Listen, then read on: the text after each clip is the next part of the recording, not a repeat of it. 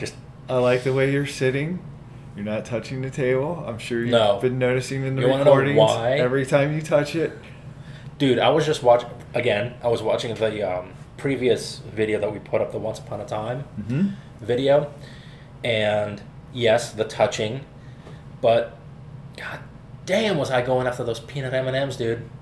That's I did not stop... No, it's just... It's a me thing. I was like, I need a little bit of self-control.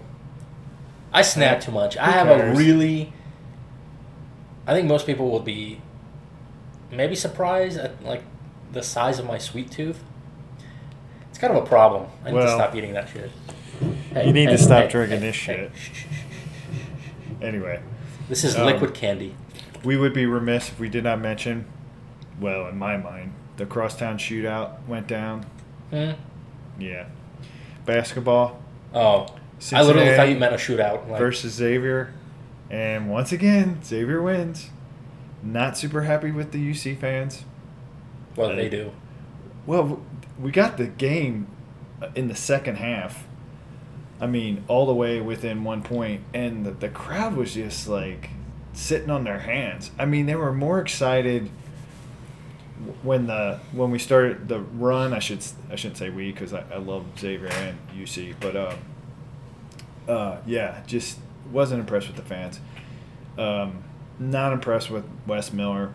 Sean Miller's, in my opinion, definitely the better coach. I wasn't happy that Lotkin wasn't playing a lot in the first part of the game. And we have to have him in there. So I wasn't impressed with the adjusting. It seemed like he started to figure out in the second half, but also the players became more alive. But it's just, I don't know. Congratulations, Xavier. Yes. Yeah. You guys won at the basket hoops game. I should probably do this right now. You ready for a big reveal? Are you gonna get naked on camera? Ready? Second episode? I mean, second recorded episode. Here comes the big reveal. Okay. We're doing it. We're going... Right? I'm in the holiday spirit. Come on, man. The Grinch. It's a classic. It's the best. Dude, I've seen The Grinch. Of course I've even seen the Jim Carrey Grinch. Yeah. I can't go there. Anyway. So I'm just going to start. I chose this film because I want this to become a cult classic. I want everyone to watch this during the Christmas season. I think it's that good. It's needed in the repertoire of Christmas films. To me, it's every bit as good as, not necessarily quite It's a Wonderful Life. It's as good, it's just different. But I love it that much. And one of the reasons I love, I thought, we'll talk about it, but also my favorite actor of all time is in it. It's Robert Mitchum. Who's that again? What's that? Who's that again? No, I'm just kidding. And we talked about in Once Upon a Time in Hollywood, and we also talked about in Sicario, real men in Hollywood. And if there isn't a dude that represents dudes, this guy is it. And I love him for that. In real life, he's that way, and obviously in the film, and in all his performances, he carries that, what do you want to say, male physique and I wouldn't say strength. Physique. You know what? I was thinking he does have the physique. Listen. What are you talking about? What? I don't know. What are you talking His about? physique is not quite your whatever linebacker, but he's built. I guess. Okay. He was also shooting movies, and from the early, I don't know when he started, but it was in a time period where I feel like not a lot of shirts were taken off. Well, I've seen him with his shirt off because I love this guy. And I'm not afraid to say it. Shit? We got the furnace on. That's probably not the greatest thing. I'll probably turn it off. Forget about it. But you agree, though, he's a manly man. Mm-hmm. Like, he fits that category we were talking about, like Brad Pitt, Brolin, Benicio. and this is what I was thinking about in terms of acting and as an actor, and definitely plays into that, but it's presence. Yeah. He's got absolutely presence, and it's so. I don't know. Maybe I've not seen it as clearly before, but it's interesting because in this movie, he's not even the lead character. I mean, he's a lead character, but he's not in every scene. No, but he shares the lead. But yeah, no, but he shares the lead. But that's also because I feel like it's part of his like. Yeah, that he takes on-screen presence. I do think this is a double protagonist for sure. Sure. Okay. And even almost triple, but not quite. Yeah. Well. Yeah, but that guy's performance I think is phenomenal too. Wendell Corey. Both of these guys, I don't want to say they got their start, but they did a lot of noir before they did this film. They also did, I can see that. What do you want to call them, westerns or the little cowboy, episodic kind of stuff on a lot of the different shows. And this was like a first break for both of them in playing like a dramatic kind of more, I don't want to say more serious role, but a different role than like noir or, westerns. It's completely different genres. But yeah, I want this to become a cult classic. It's definitely getting more footage over time, and I thought this was perfect to do this because this will be like one of our Christmas films. And I think the next generations need to like see this and hear about this film because I think it's totally relevant. The film was way ahead of its time. Do you agree with that, or? In terms, are you talking everything? I mean, not necessarily cinematically, but the dialogue, the taboo subject matter, a female character not wanting to get married, all of it. I just think it's way ahead of its time. And Robert Mitchum does for actors what I've said about Cagney. He changed, like you said, he has a definite presence. It's an affectation that he brings to the film every time. It's like a calm control.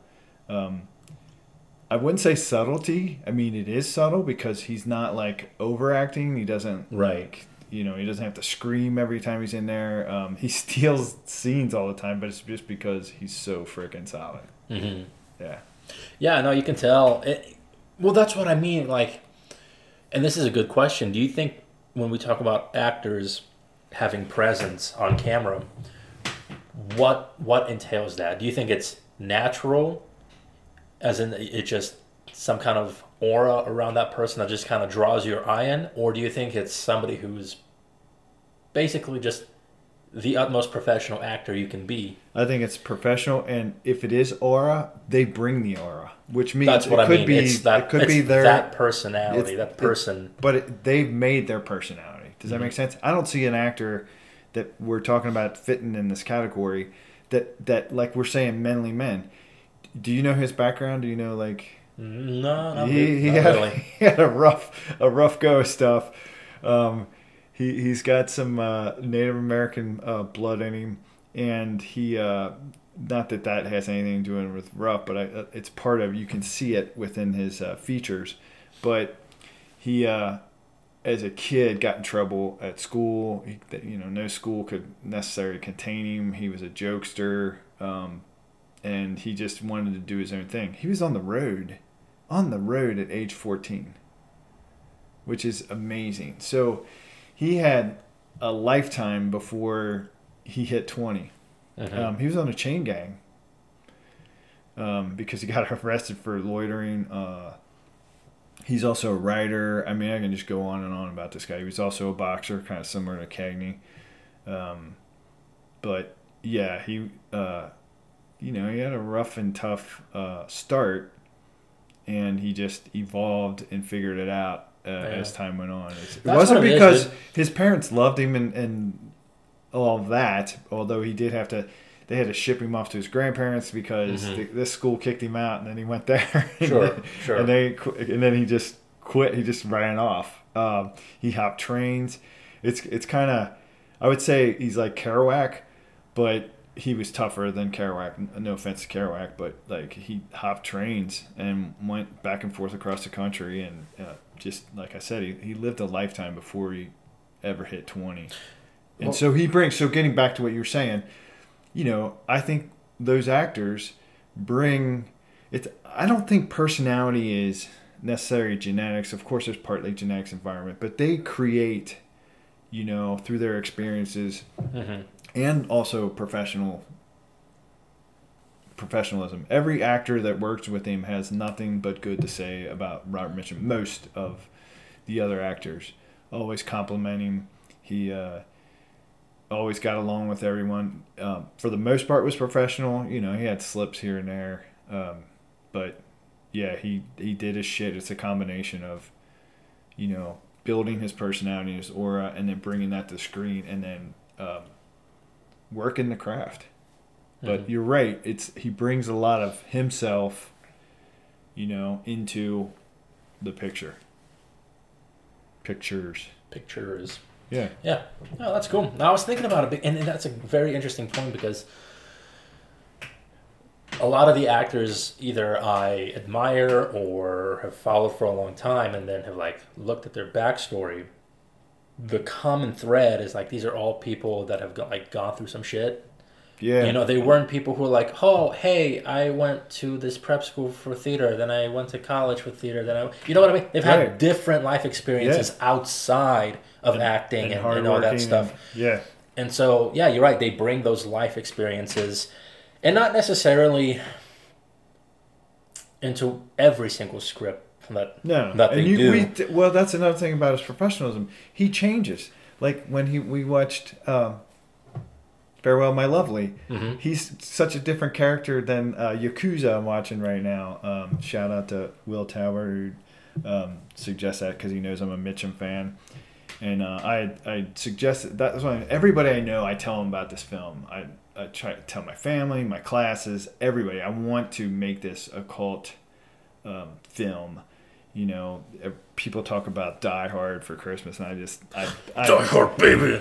I think that's ridiculous. But anyway, yeah. And Will and Becca, they were so kind to us and good and helped with Fixate. They let me use their house as one of the settings.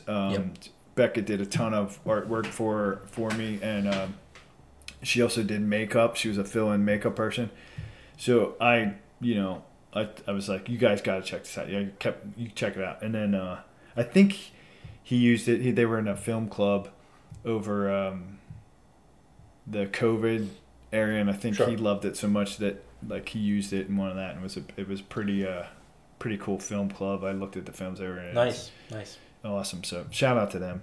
How do you want to? I don't know. I mean, okay. Here's what I'll say about it. It was a very neat, heartwarming. You go ahead and keep talking because I'm going to turn this furnace off because it's going to be really. Oh, okay. That's why I was very interested to see. Again, my knowledge in old cinema is not as vast as yours. Right. So, I was curious to see your reasons to why you love it so much. Because I watched it and I'm like, okay, I mean, well, it was one of the main reasons that I love it. Didn't you think? Like I said, the taboo material at the time. It was ahead of it. It goes back to what you're saying. You haven't watched a lot of older films, and the ones that really stick out to me, and probably it's part of the reason I love them, is that they advanced story. The writers that weren't afraid, to not make a canned, typical Hollywood film. Didn't you find that in the dialogue? Didn't you think the dialogue was super fresh, and the whole storyline? I mean, I thought it was super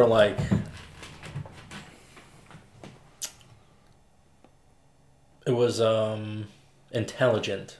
Yes, very intelligent. I think that's the word for it. Yeah. I mean, do you want to? Well, here's how I start it. Okay. Do you want to give the little storyline, and then I'm going to reuse something that we did in another podcast to go at it after you just said what you said. Okay.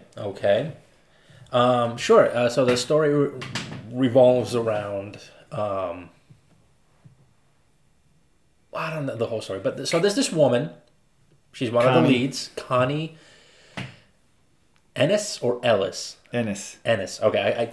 When the little boy was saying it, it sounded like Ellis, but then it's like Ennis. Connie Ennis, who is a comparative shopper. Comparative shopper. Close enough. And she comes across a toy store in a big, huge, I guess, New York mall. Right. And that's where Robert Mitchum's character worked. Steve Mason, there we go. And he's working in the toy department. And she buys a toy train from him. Train set. The Red Rocket. And basically, it's fun. That train serves as like a catalyst for the entire relationship between the two. Absolutely, it's kind of a metaphor, and it's threaded all throughout the film. It's also bookended. It's one of the things to remind our writers out there and people. Bookending in film and in writing means some of the same what we start with and like the symbols in the beginning. They're also at the end of the film. You can think of. Rosebud is one of the famous ones, but yeah, bookending films, and it's a technique that I like. I don't think it's necessary for every film, but this is definitely threaded throughout the film, visually, and also the kid and the train setter. Keep going. Anyway, she buys the Red Rocket as for her whoever her boss is, and she takes that home alongside another gift. And we find out she lives with her son, little Timothy. Yep. Little Tim. Tim Ennis. Tim the man. But just to speed it up so that we don't spend too much time on it. He winds up losing his job. He knows what she's doing, and this is Mitchum all the way. Like immediately you see in his facial expressions and his ability, it's subtle that it's not overdone. But you can see that he's looking at her like, okay, lady, come on. Like, I kind of know what you're doing. And then he still helps her out. He still, like, takes care of her. But he knows the gig. He winds up losing his job because they're supposed to report these people. Yep. And there's also a little bit of an attraction. Like, I think he's more attracted to her and she's doing her job. But then that chemistry continues as they go on. So he loses it. She takes the train for the comparison shopping that she's doing and takes it back to her house because she has to report it and give it to him. And then Tim, her son sneaks, because this is a couple of days before Christmas. We got to establish that. And he sneaks. He basically waits for her to leave and to go to the kitchen and do something. And then little Tim sneaks a peek at the present, gets all super excited when he sees the train, thinking it's for him, but it's not. Right. And he gets upset over that, and that actually happens before the firing of Mitchum's character, she Steve. brings it back, but we don't have to go into all that. And then she finds out that he got fired, and then he hangs out with her. He says, "Well, at the very least, you should buy me." Dinner or something like that, and that's when you can see the chemistry. She's definitely likes this guy. He says it like it is. He lost his job for her, and then they go to the park and they start hitting it off. And she's kind of keeping this guy from her fiance, so she's engaged. Well, she's not really engaged. He's been like courting her, I guess. But he's all, I think. But don't they say fiance? Well, eventually later on she agrees to. Yeah, but so when the movie starts, they are not engaged. It's within the kind of half of the movie that she agrees to the engagement. So. But anyway, so Wendell Corey plays Carl, her man or the guy that's courting her. And that's one of the parts of the storyline I love. She's not ready to get married. And that's a big part of the story as well, is we find out that her husband this goes back to like Patterson and all that she's always got a picture of him. I think there's several in the house, and one is definitely by her bedside. And we find out that he died in the war, and that's a huge, like, I don't necessarily want to say weight, but it's obviously a thread. It's important to her, and she can't quite move on from that. But it's not just that. She doesn't feel chemistry with Carl. He's a super nice guy, and they don't cliche him. That's another reason why I love the film, because he's like, he's disappointed. So this isn't if this was like made today, he'd be like an over the top, like, for sure, douchey character, or like pompous like lawyer who, like, you know what I mean? Yeah. But none of these characters are actually like assholes. No. They're all actually genuine characters who, how do I put this? They all have their own like set of problems. Yeah. And then you actually like sympathize with every one of them, even though it doesn't work out with certain ones in the end. But you're like, oh, okay. So you don't actually end up hating anybody.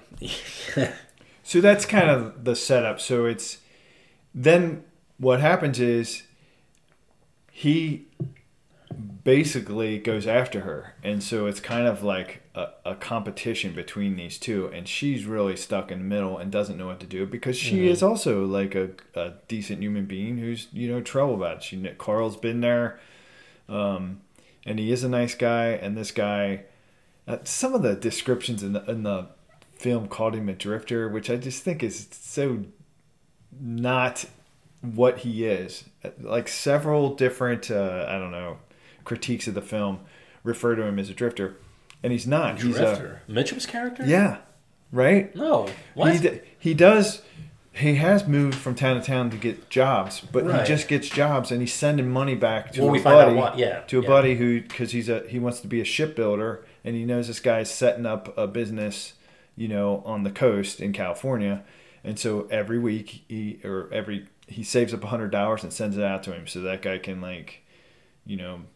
invest the money into the business and start this process. So I was like, I know. It's a, I don't know what you call it. Like somebody creating their own narrative, or they like the word drifter, so they want to say, and they're like, they're not cheapening, but they're not properly describing the character. He's, this is a solid dude who's, got a future planned. He's not, his dreams and what he wants to do isn't, like a normal necessary dream. And that's kind of cool too, because we again have these two characters that kind of juxtapose one to the other. Carl's like the straight and narrow guy who's like real kind, and he's a lawyer, and he's established. And Robert Mitchum is the guy that's a dreamer, but he's consciously working on that, and he does odds and end jobs to get his money. So he's not as established, but he's also, he speaks the truth. He keeps it real. Like, that's why I also love this character. He's the one he's like the truth sayer. Right. And in fact, she refers to him as some of the things he says. But here's what I'm going to do now. So we've kind of set it up, right? That's pretty much done. Yeah. I'm going to go back to what I did with you in Sicario, and that is, you didn't seem as impressed with this as I am. Maybe I'm putting words in your mouth. But what would you rate this film? Damn, bro. I know. We don't do it very often, but it's cool because I think it'll make it go quicker. What would you rate it? It's definitely above average. I mean, it's very competently made for the time it was made. If I had to rate it, probably like a 7. 7, wow. Yeah. I give it a 9. So now, you know what I'm going to say. Why is it a 7? What is wrong with this film? Or doesn't...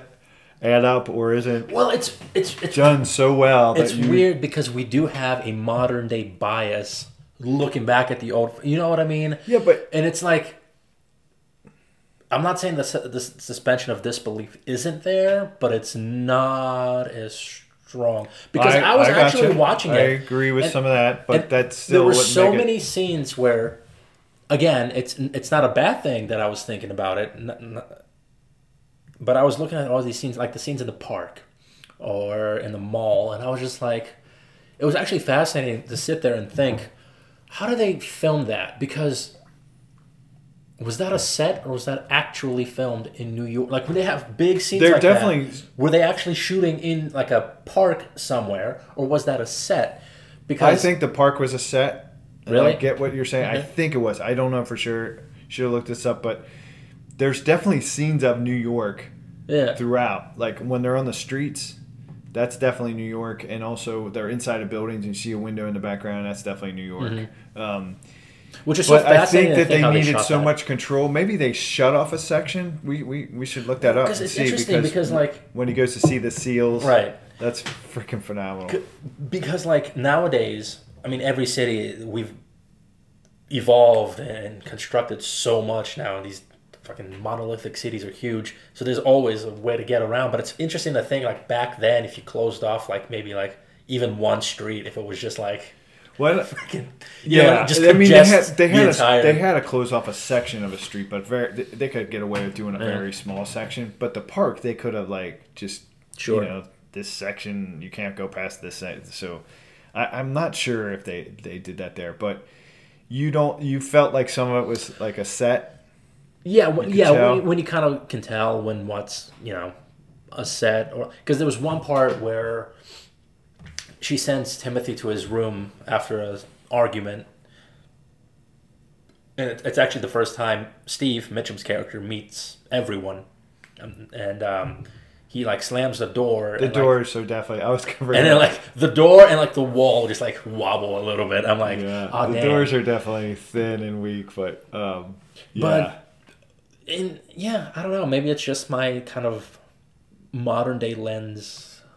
filmmaking expectations bias. I can see that, but I still wouldn't say that it would drop it down to a 7. And also the performances are so strong. And you were saying, this is what I think. I think so many actors could benefit from watching Mitchum. I'm like, when we're doing a noir, and I was like, I'm doing Double Indemnity and Farewell because he's in it, and like his abilities, so many could benefit from his mix of subtlety, when to speak, his rhythm, his pacing, when to say something, when not to overexpress or over. He doesn't overdo, and he just sucks you in. Janet Leigh, who's plays the Connie is I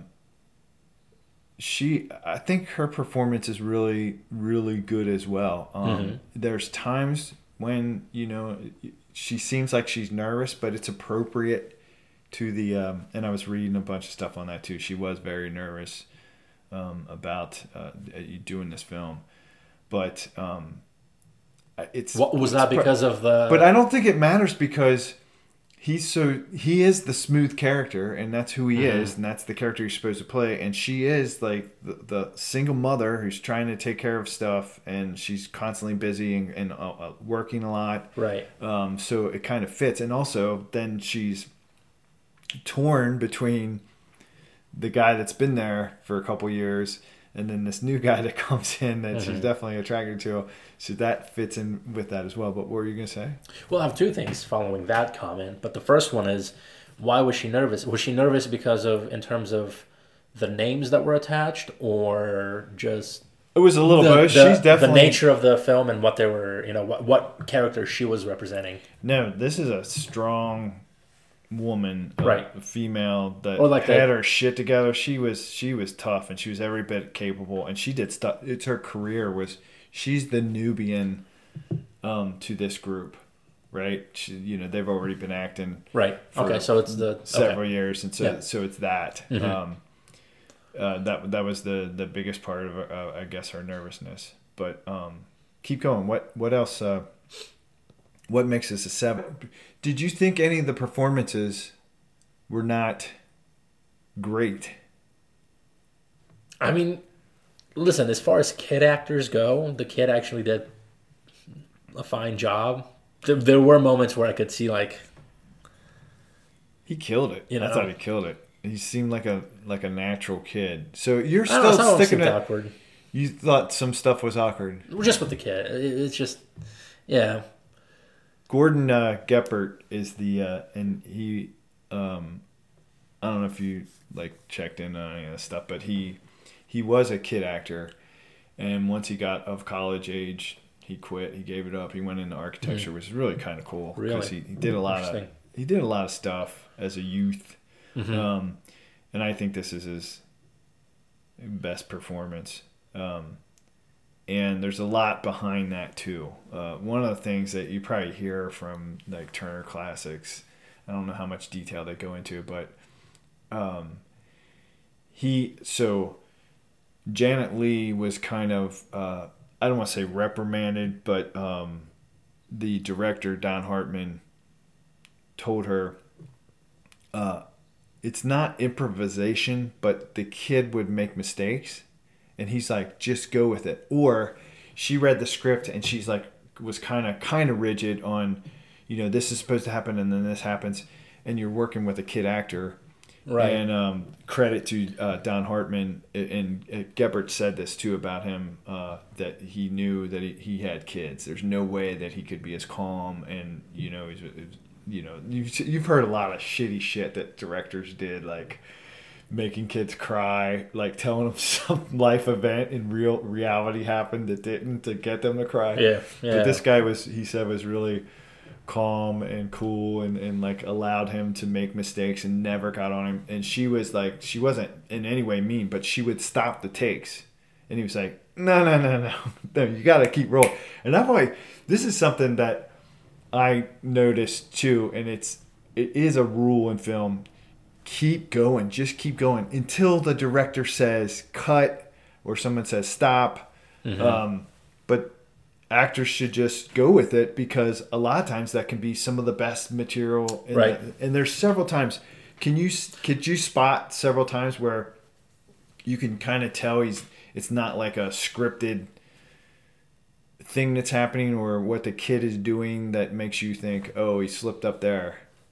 I think, yes. I can't remember him, but like I know for sure I was thinking that. Yeah, so I looked at it like a real critical eye, and he slips. He definitely slipped. He giggles. He tends to giggle when he would screw up a line, but it seems like a kid would giggle in that moment. So it did bug me. But one of the things that he did, he was supposed to walk into the room and like slowly wake up his mom, and he ran in and jumped on her, and so she had already been reprimanded for, hey, you don't stop the take. Just go with it. And he's a kid, so we got to like do this. So that was one. Also, there's a part where he's eating his cornflakes, and he keeps dipping them. I think she had stopped it at one point, and he's like, no, go, let him do it. Just don't, like, we're not even going to say anything to him. And he did. He kept doing it. And it's just kind of like a normal thing that like a kid would do. And he was kind of probably nervous. And he was also upset about the train, so it just fit like the script.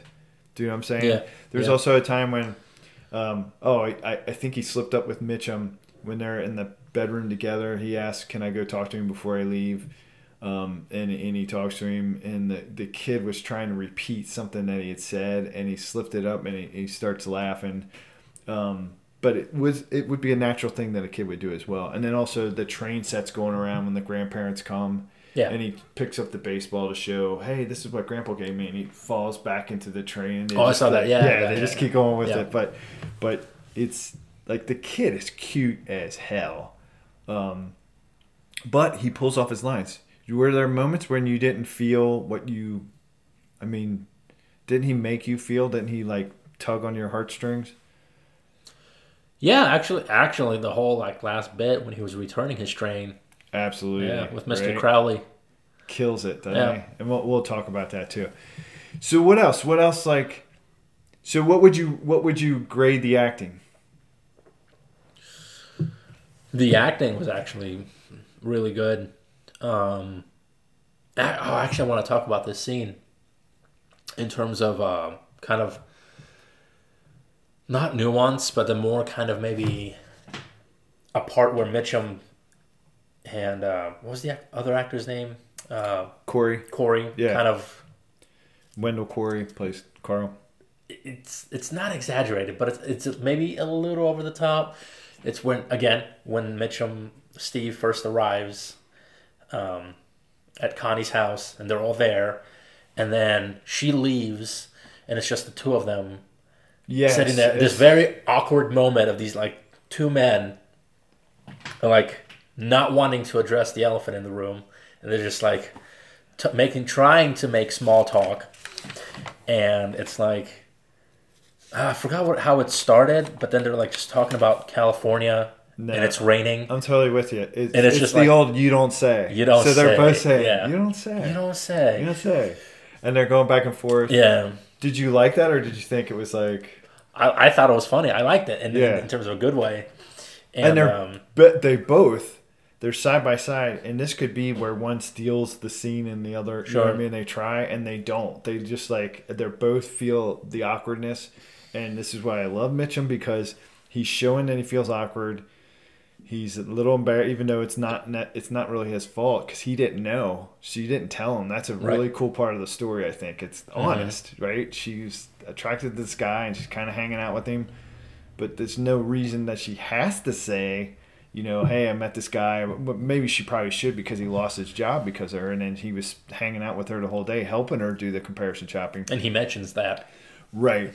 But she didn't tell him until he gets in there, and that was really awkward too between them. But you're right, they're side by side, lean up against the mantle, and they're talking about the olden days.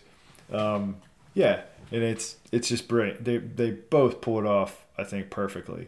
And they say, "You don't say," and he's like, "Remember how it used to snow when we were kids?" And this is interesting to me too, that I was thinking about, was a moment when, we're definitely going through like climate change, and I think shit is fucked up. You might have a different opinion, but it's fucked up. And I definitely see changes and differences. But it's really interesting to hear somebody from the, late 40s, 50s talking about it, right? They're saying the snow.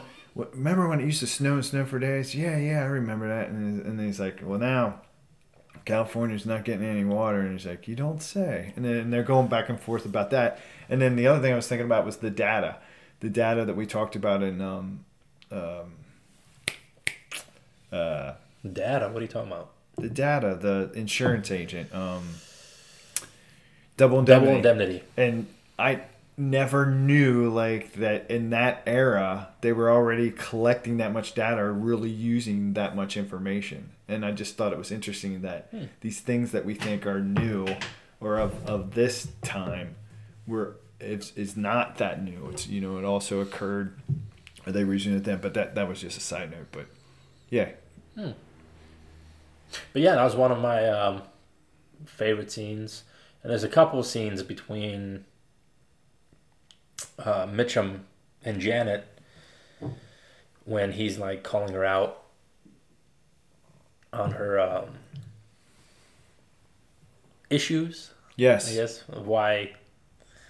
But then it reveals like how much of that, like her unable to let go of her husband, plays into both relationships, not only with Steve or Mitchum, but also with Corey's character.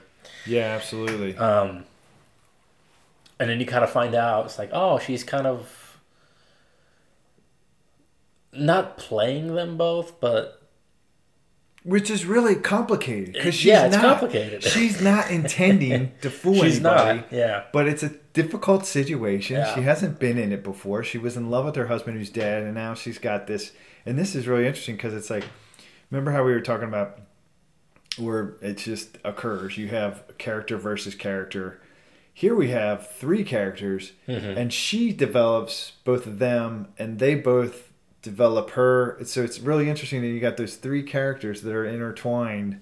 Usually it's two that play off of each other, not play off of each other, but like develop one another and their differences and their similarities.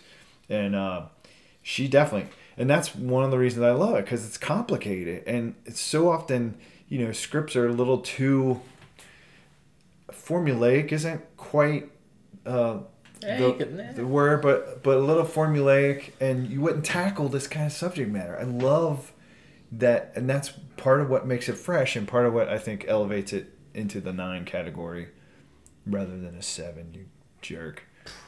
But what you want to add to that, or what into what? I'm keep beating you up for the 7. Oh my god! You're just not gonna get over it. No, I want to know like what other issues that you had. But we can keep going there. That's the scene where? Is that the scene where Timmy bites at or is that a different scene? Where Timmy gets mad at Carl. No. I think it's a different scene. What ends that? How does that scene end? So Carl tries to kind of like scold Tim. Yeah, but no, I'm saying in that scene where the two were side by side, and you don't say. How does that scene end? Oh, Carl just says, "Do you mind if I go finish decorating my tree?" Yeah, but this is a really cool moment too. And he goes, "No, sure, go ahead." And what's he do? Oh, and then he goes and sits right next to him. He takes his jacket off and sits down. That is such a he's like, I ain't leaving, brother. Like that's kind of one of the places where he sticks his foot down. Is like, I'm going into this. The classy way of like competing for a woman back then is just like, right. You don't address it, but you're just like, how does he end up leaving in that moment? Who? Steve Mason, Mitchum. After they have the drink and he's still decorating the tree. Do you recall? Yeah, and that's when Timmy comes in. So it is the same one. It's when Timmy gets mad. And then he gets mad because then he says that Carl's getting him a camera. And because Mitchum also, Steve asks him some stuff about school and then I guess Christmas presents. And he's like, "Oh yeah, what are you getting? What do you think you're getting for Christmas?" He's like, "Clothes. I always get clothes." And then snaps at like Carl because he's getting him a camera. Yeah. And then they kind of scold him for it, and he gets like more aggravated for some reason.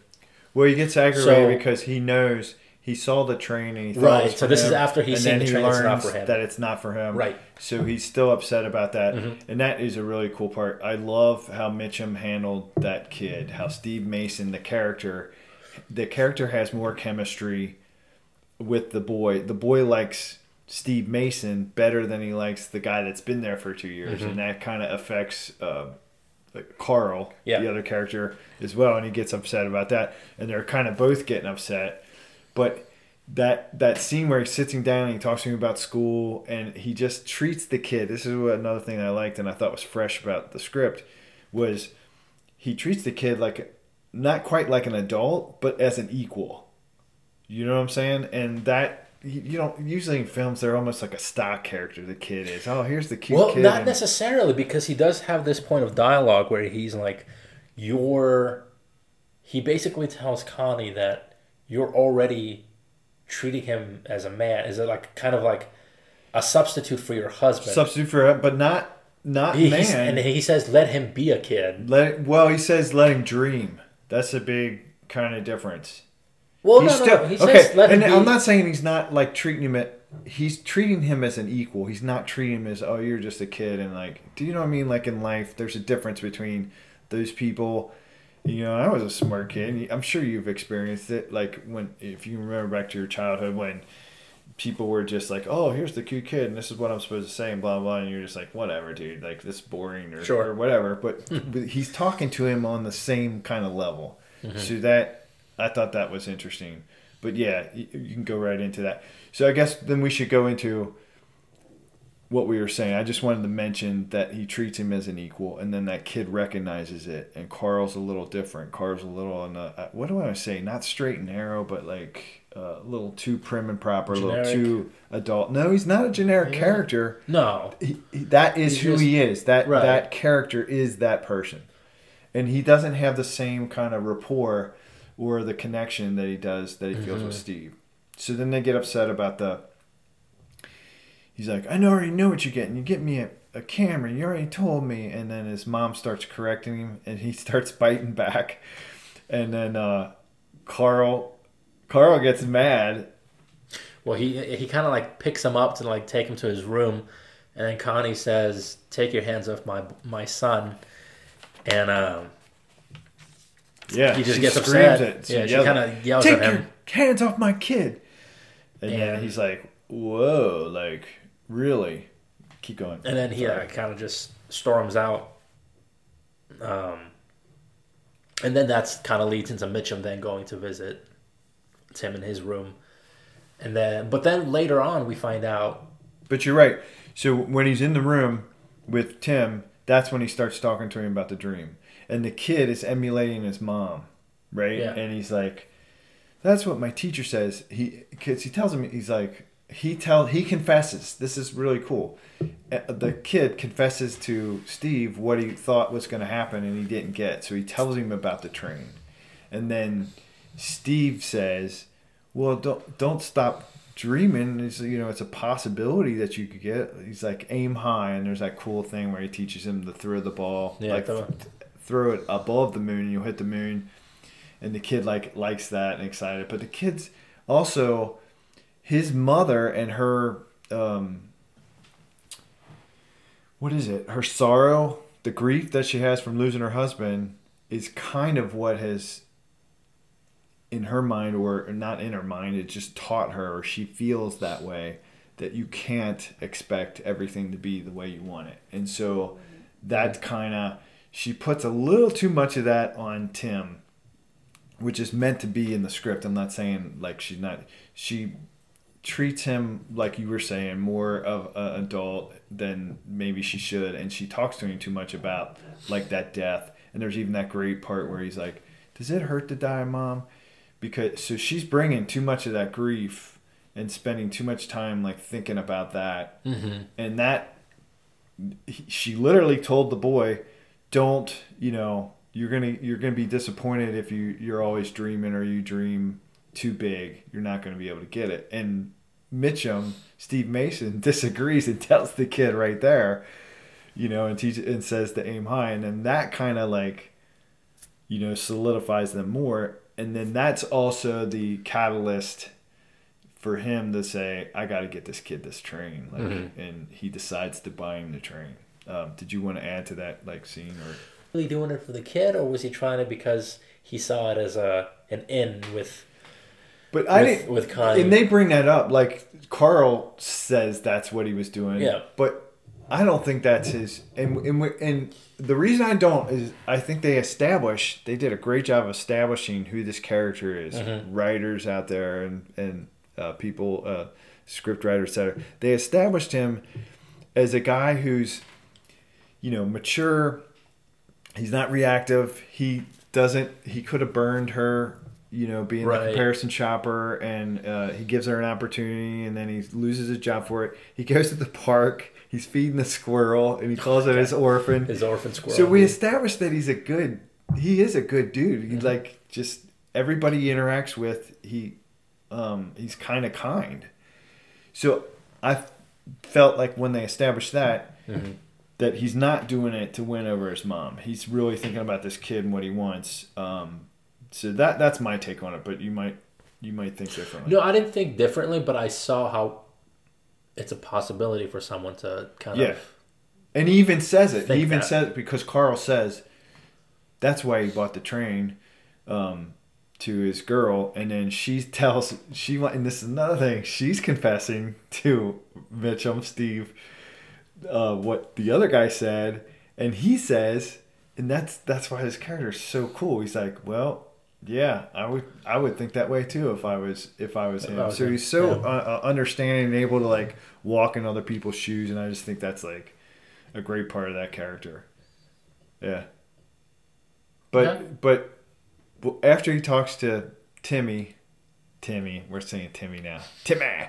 After he talks to Tim, he goes in to her, and mm-hmm. she's in the kitchen. She's opening a can. And he swings her around and this is cool too because this goes back to him and Carl. These are different characters. Carl even says to her, "Let's here's what we're gonna do tonight, and then maybe let's neck." You know what I mean? Like he talks about what he's gonna do, and this guy just swings her around and plants one on her. And this has been talked about too, but it'd be cool for everyone to hear again. I think, or maybe it's for the first time. She wasn't expecting him to do a real kiss. This is like totally has been written about, etc. She was just expecting to like tap her on the shoulder. She turns and then they do a Hollywood kiss. No. And he freaking tapped her, spun her around, and plants one on her. And you can see in that kiss, she's doing the Hollywood kiss, and then he goes further in. Nope, I'm kissing you. And she took it like a champ. I know that sounds horrible, but she talked about this. She was interviewed about it, and she said that she knew that he did that, but she thought it was still professional, and she was already working with him, and she didn't have any issue with it. It did surprise her. She wasn't ready for it, but she's shocked. You know, it's in this moment where he's bringing like something in there to shock her, and then she doesn't have to act. It's really in there, and they kept it in. But you can see in that kiss that she's expecting it to kind of, or that she's like, "Oh, I'm not ready for this kiss," and then he like keeps going. And it's been written about in her biography and his. It's kind of cool. And then he leaves. So that, and again, like I was saying, two different characters. Carl talks about what we're going to do, and I'll take you out to dinner, and maybe we'll do this. And he's like more timid. And this guy's just like, this is what I feel, I'm going to do it. Then we go from there. Yeah. Well, I wanted to, it's also cool because then at one point she has dinner with Carl, and I think that's the same dinner that at that point she agrees to his proposal, and it happened after Carl's proposal, and it happens after the whole scuffle with Timmy in front of Steve and everything, and we kind of find out why like Carl left. Like, was like hurt or insulted. Yeah. Or was like kind of stormed out. It's actually like a pretty like another reason why you find out like you kind of like don't hate him as a character. No, you don't. And you're like, oh, he actually like he did that because he too cares for Timmy, and he's like he tells her, if we get married, he can be one of two things. He can be like your son living in my home, or he can be our son for whom I can also like love and care and discipline and all that, worry about and all that kind of stuff. So it's like, oh, okay. Yeah, no, that's perfect. And it's important to mention that. And that's Wendell Corey. His acting is phenomenal because his affectation, or what he's shown in his face, is he's also like speaking the truth to her. It's what's interesting, and I'll talk a little bit about this as we go, but he's being honest. Here's another character that's being honest. Steve Mason is honest the whole time, like to almost like a fault. Like he's the truth sayer. He's gonna like, I don't care if it smacks you upside the head, I'm gonna say it. This guy is more timid and comes to it slowly, but he's also honest. He's not like some kind of flake or just like a pushover. And you said it, like he's an honest moment where he's telling her, no, I was upset at you, not him, because you're separating us. And that's what's interesting is, I'll just say it now, as this story unfolds, Carl becomes more and more like Steve Mason. Did you notice that? Yeah, I kind of did. So they start off as the juxtaposed characters that are developing one another because of their differences. And then he starts saying more and more truth. They become parallel characters, which develops him tremendously and also makes us, like you were saying, like that character and feel for him, and it's not a stock character. That is a really interesting element in here. And well, you can see it because he does in such a way, such a nuanced way, where you feel like he feels threatened by Steve coming into the fold, right, with Connie and everything. So he starts to be like more, he starts to open up a lot more. That being said, he does a great job again in the police station scene. Yeah. And then the very final scene in the car with Connie. He becomes here's another character that's also mature, and that's how we develop him. He's like, and then like I said, they both. He starts being more and more honest and telling the truth, more similar, and like I said, they become parallel characters. But also, his acting ability. So many times, like we're dissecting it now, so we can say this.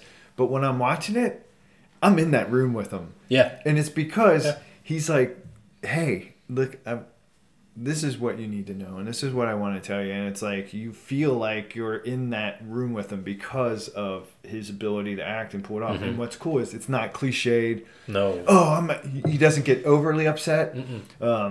He doesn't overstate anything or raise his voice in any way that's like inappropriate.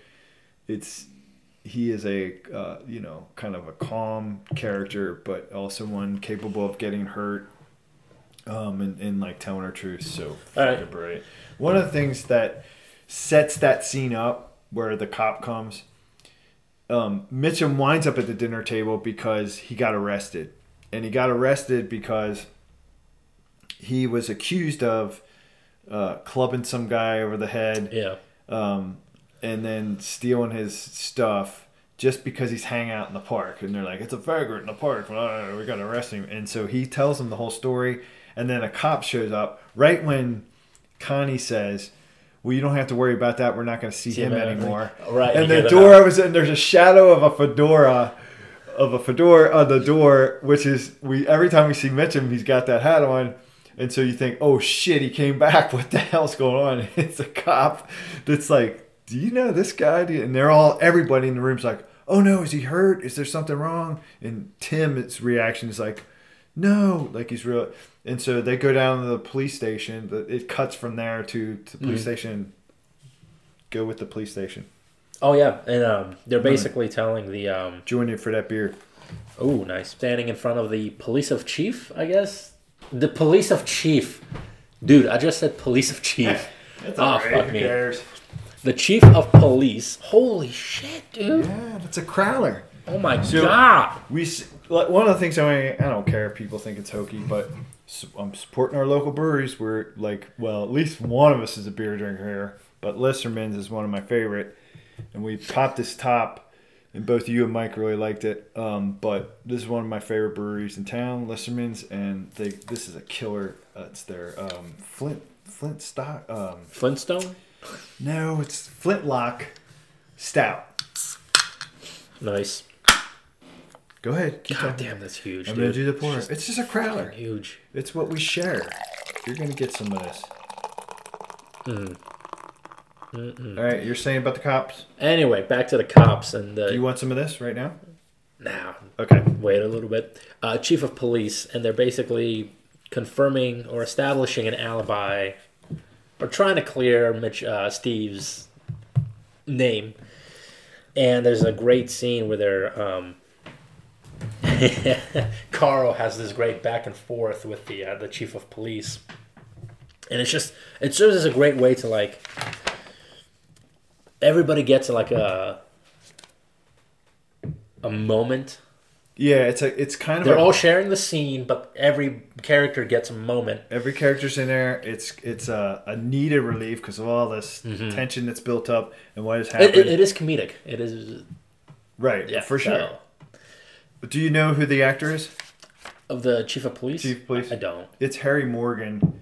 All our peeps will know. He's most famous for Colonel Potter in MASH. He was the colonel that like took over the unit. So you probably recognize him. And I think this is his best role ever. I think it kills anything he's done because he's a jackass, like quick-witted. Yeah. And he's like, I don't care if you're a lawyer. And he actually treats Carl worse because he says that he's a lawyer. And then he's like, go ahead. Like he's like the, and also what's great about this scene is, I was thinking about this. It's reminding the audience everything that's happened because he's relaying what Steve had said and what Connie said. And Connie thinks it's funny and she's laughing. Well, but he does it in such a way where it's like, oh, we've all been viewing this entire experience through the lens of these characters. So now we get to see it through like another point of view that hasn't been involved. Right. And he's listening to all these things that's happened. And he's like, It sounds insane. It sounds like insane. You're all insane. But he also knows, like, oh, and he gives his face and goes. Yeah. He goes, oh, and what did you do about that, Carl? Because he knows that she's attracted to both, and he keeps repeating the things they say. He's like, okay, so wait, let me get this straight. You met a guy in the park, and that was one of the funny things that kind of dates the picture, is like, oh no, God forbid you hang out with some guy in a park. You know what I mean? Everybody's reaction to that was like, that's very serious, or something you shouldn't do. And so he's repeating it, and then the camera, this is where I think Harry Morgan shows, like, the cinematography is perfect in that scene. It's really good. It's so good so many times that you don't notice it, and I think that that's a good thing. I've watched it so many times, like, I've been watching this for, I don't know, every year I watch it a couple of times for over 10 years. But I start to pick up things, or I start to notice, or I like literally, oh, okay, I'm going to watch this to see how does he move the camera, or is there something here that's like unique cinematically? But he captures perfectly the point of view that we need to see. A couple times it's over the shoulder of Mitchum to him. We don't do an over the shoulder of Carl. It's either directly on the police of chief, or directly on Carl, because we got to see Carl's reactions to this. Right. And Carl's like being made fun of by the cop, and also seeing that somebody else now sees, oh, okay, yeah, clearly she's attracted to him. Clearly they're spending time. How would she? And he questions, Morgan questions the police chief, like, really? And so, wait, he lost his job for you, and then he goes back and he bought your kid a train, and now he's doing this? And that is so funny. And Carl handles it like a champ. He gets pissed off. Yeah. He gets more mad at him, I think, than he does, but he's not like, he doesn't overextend himself. And he's there. Again, he's like trying to help Steve out of the situation. Keep going. What else? What else do you think about that? For me, using those like single shots of like close-ups on Tim's face, kind of him kind of absorbing all of this, helps with the, I guess, emotional impact of like the scene after that on his little adventure when he goes to return the train that Steve got him. And like why he's doing it. And that's why I was saying that Harry Morgan films that perfectly, because, and you brought it up, that was one of the things I was going to bring up, is we see the camera's angled down. And so the police chief is sitting up on this desk high above like a judge, which is also a funny setup. But we don't even think about it. And the kid's got like his hands on it, and he's looking up, and he's hearing the story. And as he hears the story, he starts like to relive the moments. And he starts to feel more and more for Steve and what he did. And he even says, like, he spent all his money on me. And he becomes the adult in the room, because before they leave that scene, they're like, oh, okay, so do you got to go, you got anywhere to go for Christmas? And they're kind of like just going to let him go back to his thing. And the kid's like, no, we can't do that. He's got no place to go. We know that he spent his last dime on me and the train. And he's like, we have to have him over. And they kind of end that scene with them talking and the kid pleading. And they walk away without necessarily showing on their faces that they agree. And then we go back to the scene where they're all sitting at the dinner table, which is wonderful. Because, and it's a testament to this director. And what sucks is this was not a box office hit. It did not hit it off. And I think there's several reasons for that. And it kind of hurt this dude's career. He didn't do a ton of stuff after that. He started as a scriptwriter, the director did, which you can kind of see in like his abilities and how he sets things up, and even their marks and how he films them. And another thing is that he caught the kid in his expression. He knows exactly when to show what character. And then one of the other things that he does that's brilliant in this film is when Tim is taking the train back, that camera, did you notice? It's down at the kid's level. So we're feeling what that kid is feeling more, because the camera's down here. And some people would say, well, of course it is. But no, it's literally down, not quite over his shoulder, but it could have been filmed like in a different angle. Yeah. And so you see his perspective when he's in the elevator, etc. But yeah, go. The train, and then he has another great moment with Crowley, who is, I guess, the head of Macy's. Head of the Macy's, or something like that. It's not Macy's, but it's like... and then that's like, he has, again, a mature... Like, not he has a mature moment where he, like, comes clean and honest with... Yeah, again, and so Crowley. This honesty thing is a thread that goes through, and Steve Mason, Mitchum's character, is infectious to all these people because he just says it like it is, and then but the mom also tells him you got to be honest, and she lets him get away with some fibs. But you're right, that is such a great point.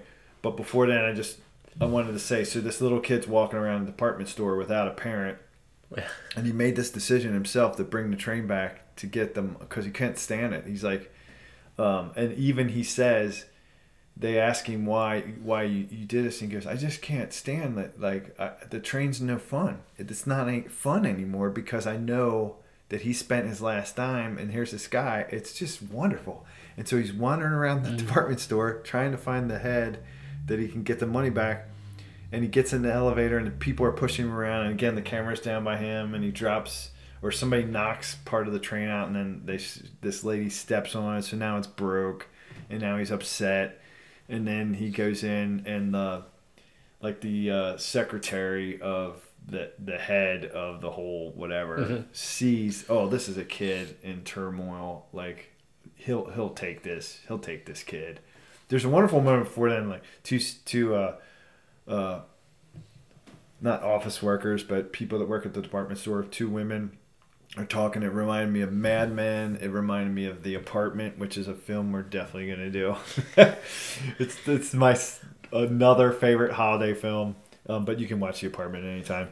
But they're kind of criticizing somebody else in the department and saying, yeah, right, like you're going to get something out of that guy, like the head of the department, which is, I think, was cool. And then he goes in, he gets the meeting with the guy that can do it, and you said it. Yeah, you set it up perfectly. He's fibbed to everybody else about the train, saying that he got one from a friend. He got one from his parents, but he also got from a friend, which he thinks he needs that excuse to get the train back. And now he's just, everything's weighing on him. And he tells the guy, he goes, I'm going to be honest with you. And he tells him, and he says, I didn't break the train, but, I only have one. He didn't say I told everybody else, but he tells us. And the guy's cool. Like, that guy, one of the cool things. Surprisingly. Too, yeah, I know. And but I love that. That's part of the, like, Christmas movie aspect. The joy of Christmas. Yeah. It affects everybody, and everybody has that spirit of giving. And what was one of the things that was cool is when his secretary comes in and says, oh, you guys, it's Mr. Ennis. And then she tells him he's 6 years old. And he's like, well, bring the customer in. And then he's prepared himself to meet the customer, and he reaches for a cigar. And then he realized, oh, it's a 6-year-old. Yeah. So he's trying to beef himself up. He goes, oh, I don't have to beef myself. He puts the cigar back. That was so friggin' cool. So now y'all can see what does she do from here and what happens from here, because she is feeling for both these people. She has committed to Carl. And he sends her, a telegram that says, I'm on my way back to California, because he's going to, really go for the dream now. He's been sending the money back. Now I'm going back there. I can get jobs there. And I'm going to do this boat thing. And he sends her the telegram that she's doing it. I don't think we don't need to say anything else, do we? I think we can say this, though. It starts with that technique that you were talking about earlier, the book ending.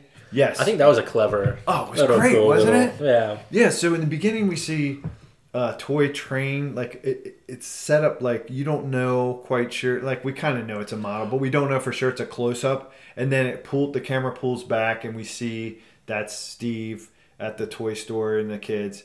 And in the ending scene, we see Steve on a train, and we go back to that model. We're not going to say how or what happens. Because the last thing that we're telling the audience is he sent her a telegram. She did split up. Well, we're not even going to say that. She had that moment with Carl, and they had a very real moment. So she's trying to decide if they're going to work things out. We'll leave it there. I do think we should talk about the thread of two different threads that we didn't talk about. We did a good job of the train. One is that she keeps calling him a fortune teller, and what does that little crystal ball tell you? At first she says it kindly and she's attracted to it, and then he even calls her out and says, "Oh, you used to like it. Like, what happened? Because I would tell you the truth and you like enjoyed it, so now all of a sudden you don't." Yeah. And that is also embedded in the writing because it's that whole thing of honesty and that sometimes the truth hurts. Yeah. Like, it's not easy to take, but that doesn't mean, and this is what everybody in the world should, like, I feel like, understand or think about or take a moment, is just because truth hurts, we all need time to kind of figure it out. Yeah. But we also need those kind moments. I don't know if I said this in the thing. I know I've said it to you before. My definition of a friend is someone that will tell you the truth. Oh, yeah. As many times, that will tell you when you're fucking up, will be there when you're fucking up and help you pick up the pieces after. But it kind of fits that whatever category. But that kind of honesty and how it takes people time to know what do I got to do, or what, you know what I mean? How do I deal with this situation? Not everything has to be figured out. And it's a kindness.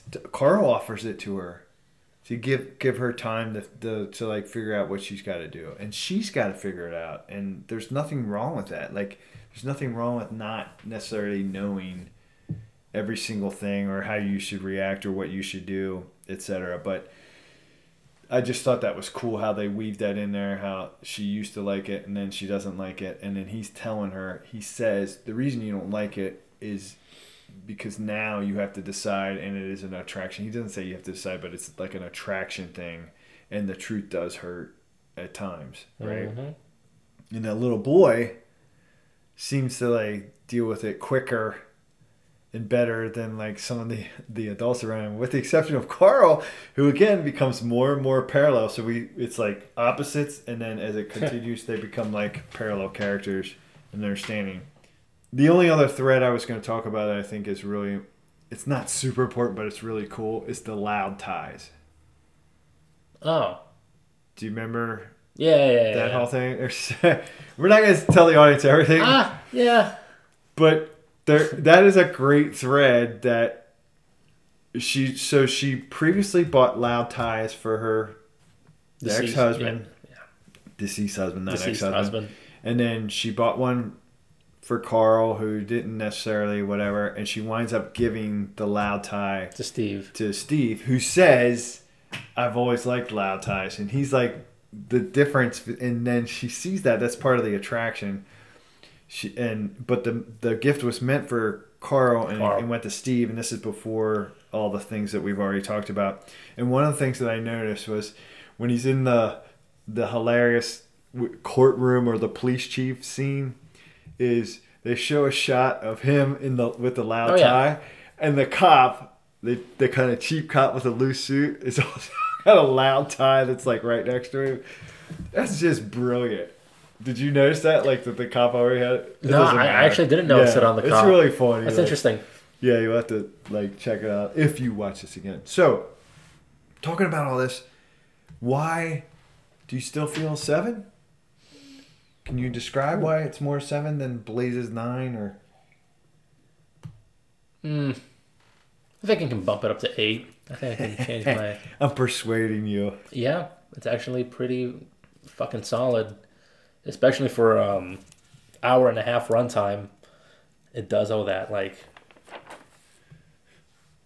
Yeah, for sure. That's the thing. There is no... Doesn't it feel more like 40 minutes or something? It's it's tight.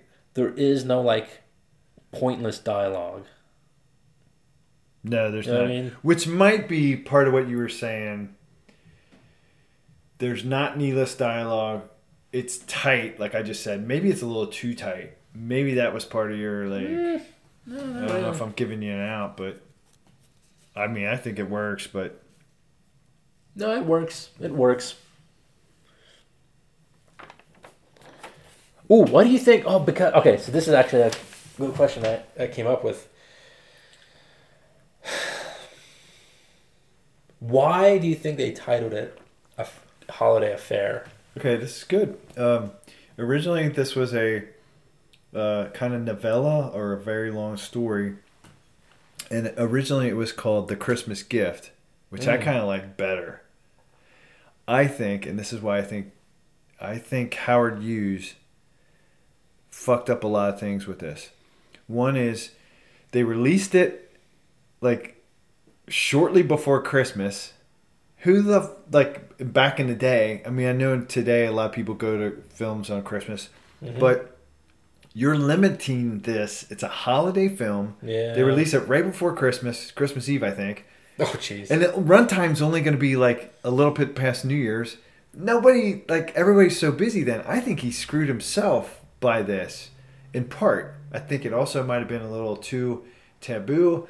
I think that calling it holiday affair, I kind of get it, but I actually like the Christmas Gift better because that ties in with the train. Like, would you call it an affair? You know what I mean? Like, so here, but then here's the thing. I thought about it and I'm like, okay, let's delve into the English language. What does affair actually mean? Well, and in part, is she not like, she's definitely extending herself. Right. It's like she's definitely enjoying time with this guy. She definitely kept it from Carl, which is, it's still, this is what I love. It's complicated. It's innocent. She's not, well, we do see her like worried because she knows that the comparison shopping gifts, like they got separated. And she's worried that like, oh, is he going to call or what's going to happen? Is Carl going to find out? So that's the only thing where she's kind of like fibbing or like not being completely honest. But, you know, I mean, come on. It's like our human experience. Like, it's not her fault that, you know, maybe she is more attracted to this guy. And that, like, maybe it's more what she needs than what Carl could give. But, so there's a little bit of an affair because she gives him affection. Yeah. And shout out to Janet Leigh's acting because she definitely shows like the chemistry, her smile. Like, I don't know about you, but I was like, yeah, she's pretty. She's pretty. Beautiful. She's very beautiful. No, I was thinking of this though because, yeah, there's that one definition of affair is that, but also I feel like affair also, doesn't it mean like if you have an affair going on, it's like you have an event going on. Yeah, it's a situation. So it's a situation. Yeah. So I was like, oh, that's interesting. I wonder if they actually meant to play with like the definitions of that word. Yeah. I think it was Howard Hughes putting his thumbprint on there and like, hey, let's race this up. Let's make it a little more exciting. That's kind of my feel. Mm-hmm. And then also, I can kind of back this up with a little bit of evidence. The movie posters were kind of ridiculous.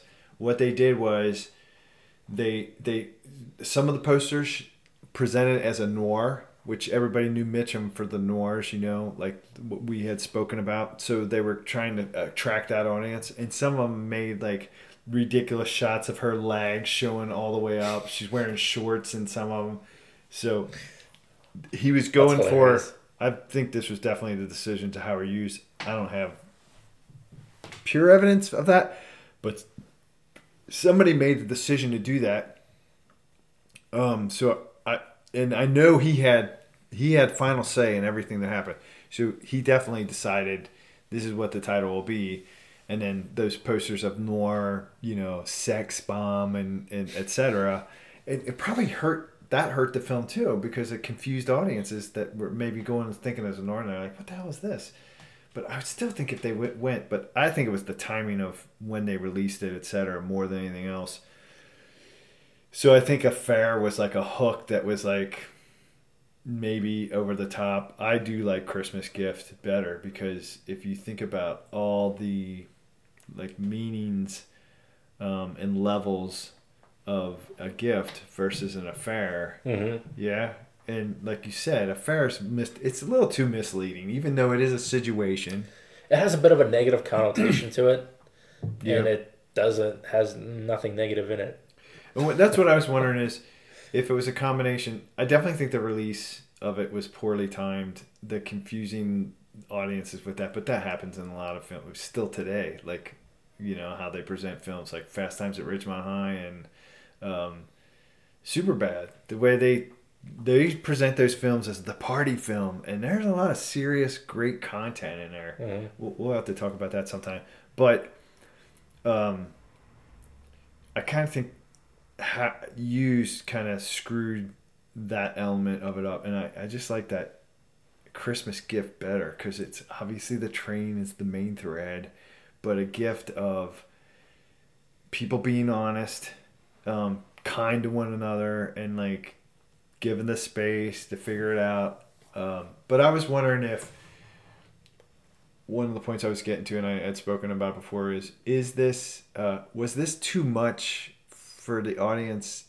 And I don't want to like think this, but in the early 50s, late 40s, to handle. Do you know what I mean? They weren't necessarily used to like a serious movie that's, you know, talking about situations that we have to deal with in life. Maybe they weren't ready for it. Do you know what I mean? And maybe they didn't like that a woman wasn't like... But I think that's just me putting my ideas of history. Maybe. 'Cause that's bullshit. I mean, people were humans back then. Yeah. I mean, it's, for somebody to write it, they had to know it and feel it and think it. It's real situations. Yeah. I'd have to probably disagree with that. What would you call it? What, the movie? Would you call it Holiday Affair, Christmas Gift, something else? Maybe something else. I don't know what. I haven't thought about what I would call it, but yeah, affair. Just like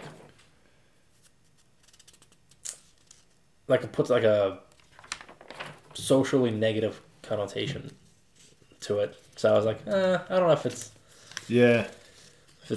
that appropriate for it. And if word got out and like they were insinuating that it was an affair, who wants to see that at Christmas? Right. You're spending time with your family. Like, but I don't care. Like, it's the movie history. It's part of like history. So it's kind of interesting. It kind of adds to the, you know, interest in the film. Anyway, let's make this a cult classic. Everybody go see it. Ray thinks it's an 8.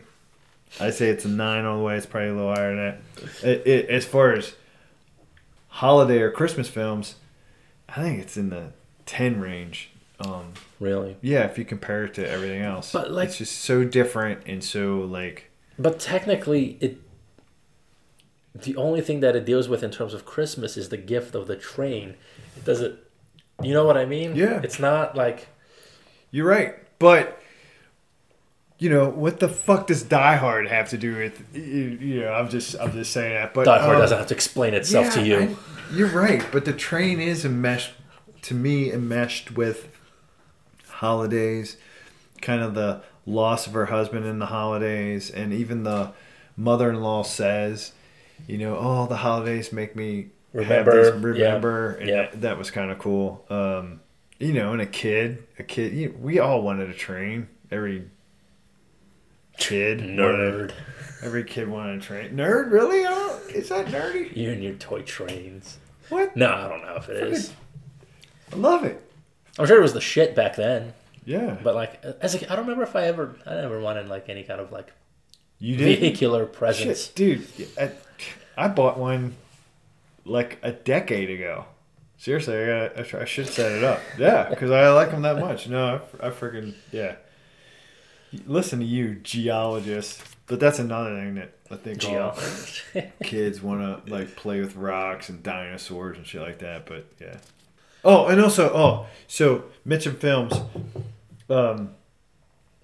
You have to see I think Dead Man, which goes back to Jim Jarmusch. Jim Jarmusch did it and had him in towards the end of his career. Night of the Hunter is a must-see. If you all like this, it's so completely different. He plays kind of a killer roaming around, and he has a nefarious, like horrible intentions, and he kills it.